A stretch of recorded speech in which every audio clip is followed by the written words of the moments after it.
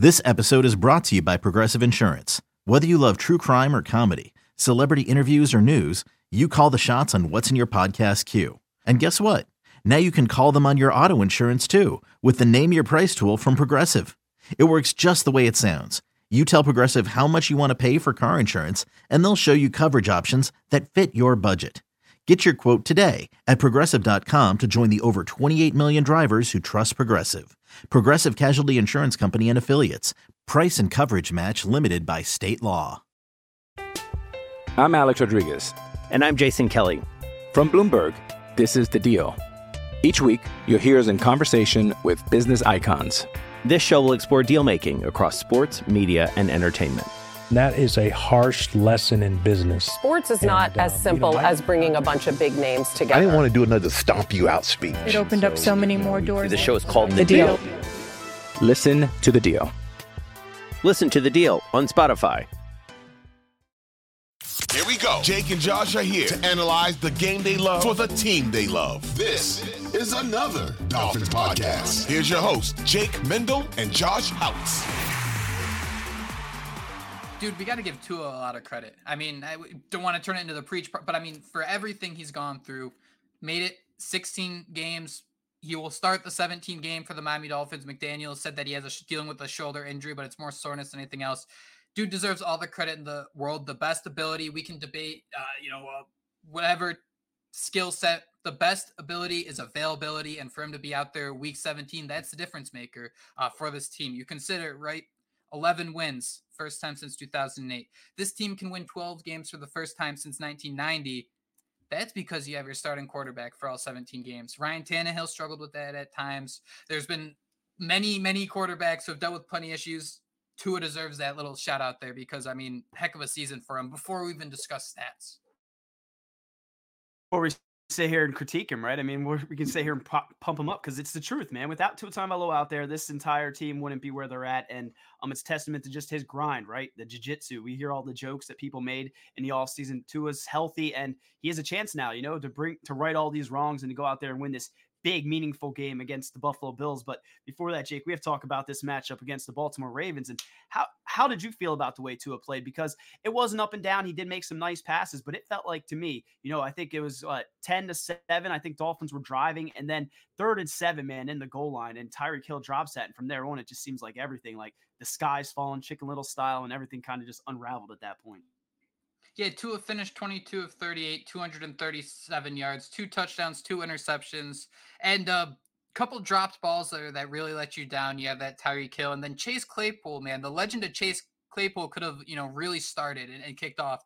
And man, football, professional football, it's so hard to be successful because, I mean, Chase Claypool's been just grinding his ass off for like 7 weeks since he got to Miami, and his one shot was to catch a ball in double coverage in the back of the end zone.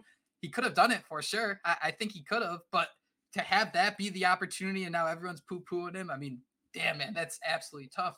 Yeah, it just kind of seemed like Tua, kind of like McDaniel, man. I think they both just kind of needed to, this is going to sound super cliche, just calm down, bro. Just settle down, just relax, bro. There were just a couple scenarios. I think his first interception, there were 2 guys running wide open underneath that I think he could have really worked with and let them get open in the open field. But man, I was surprised how hard things looked for the Baltimore Ravens to be down to their final two safeties and 3 cornerbacks, man.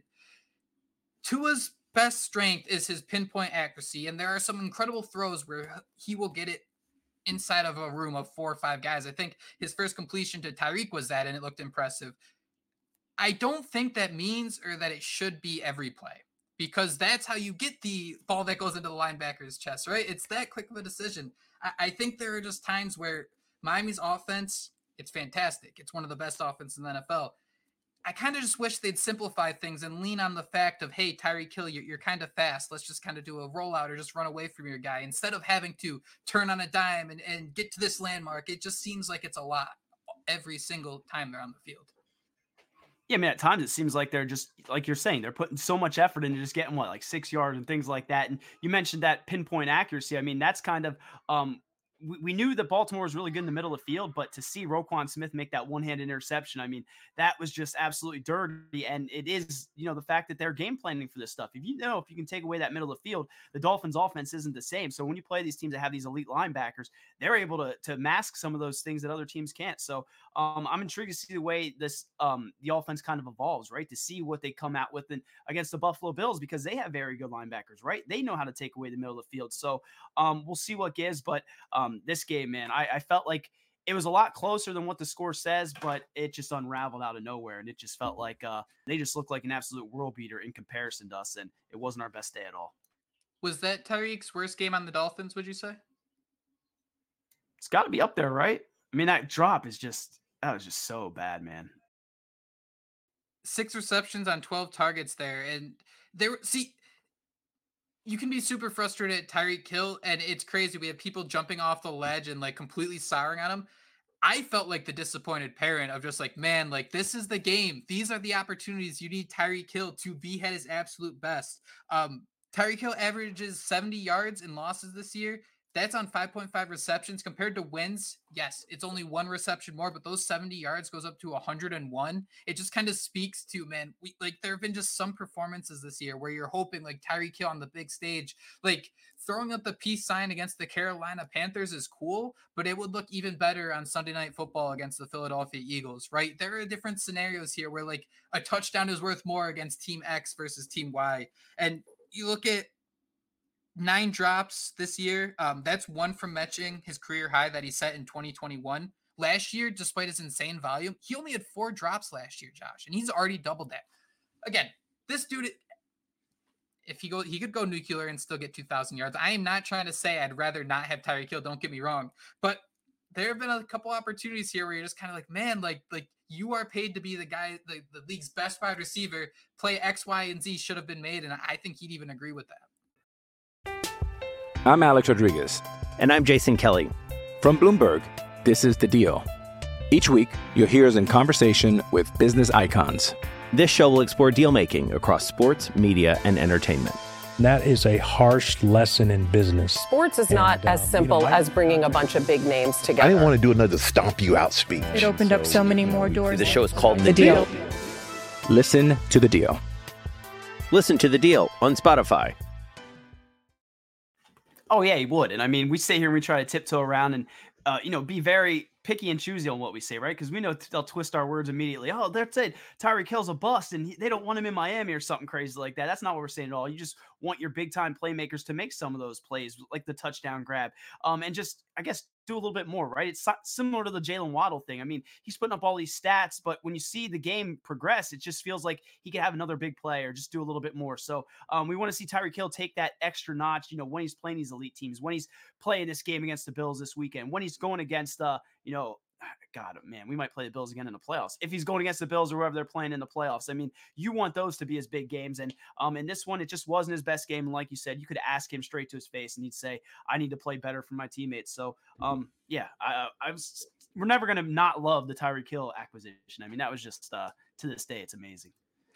So Ced Wilson had a very nice touchdown catch on that first drive there. How'd you feel about Miami's other pass catching targets in general? Devon Achane had a nice day, 4 receptions on 5 targets for 30 yards. Durham Smythe looking real comfortable as a receiver in the middle of the field with 3 receptions for 54 yards. Cedric Wilson, he finished with 2 receptions on his 4 targets. Jeff Wilson caught 4 balls. Braxton Berrios, man, only 2 targets, 10 total yards, man. That's still surprising. And then you have Julian Hill, 1 reception for 9 yards. Yeah, I think that Berrios one we talked about before, but that was on a big 4th down, which, I mean, we lost the game, so I don't know how big it was. But yeah, I didn't mind Cedric Wilson's usage, and I think it's kind of funny because he's always the guy that gets overlooked. You're right. Onionhead said always gets overlooked. I think even on the pod, you were like, what about Ced Wilson, man? I'm like, oh, kind of forgot about him. But he had that nice touchdown. You're starting to see him get some more reps. For me, though, I like the way they use Devon Achane, right? I mean, we were all baffled when the Raheem Mostert news dropped, right? Like none of us really knew Raheem Mostert was going to miss this game, and it just kind of came out of nowhere. Then Devon Achane went out there and I thought we were going to see some more Jeff Wilson like we saw at the end of the previous week. I even told one of my buddies, maybe you should start him in fantasy, and he did, and that did not work out good. But Devon Achane, man, he looked like an explosive playmaker that could be that RB1, right? 14 carries on the ground, 107 yards. You mentioned him in the passing game, but we still just need someone else to step up, especially when Waddle's out. He's most likely not going to play this weekend. Although if he can go, you would throw him out there, right? I mean, we need all hands on deck for this one, but you just want to see another pass catcher emerge. And you mentioned Smythe. He's really starting to come along these last few weeks, and you're starting to see him more open in the middle of the field. And who knows, maybe we'll see him get some more targets as the season progresses. And I say that we got 2 games left, 3, 4, 5. I shouldn't say 2.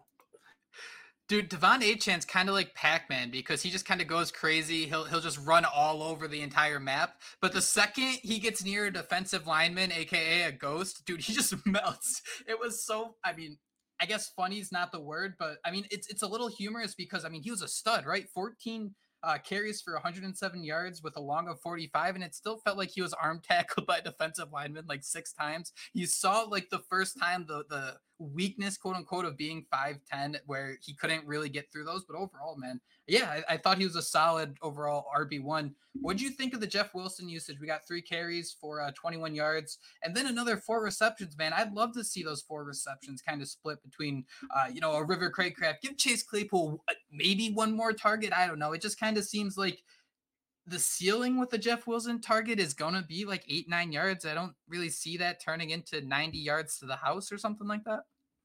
Yeah, I don't know either, man. I mean, we've been talking about this since Wilson came back, right? He's been like a pass catcher almost when he gets out there. Weird. No third down situation. So, yeah, I was a little baffled by his usage. I thought maybe they'd come out there and try to be more physical and use that, I'll say it like I always do, thunder, and instead they went with the lightning and Devon Achane. So maybe we'll see him get more carries as, this week against the Bills when you're trying to, again, be physical and, try to assert yourself. But I was surprised Jeff Wilson wasn't out there more, and equally surprised as you that he's getting a bunch of those targets in the passing game.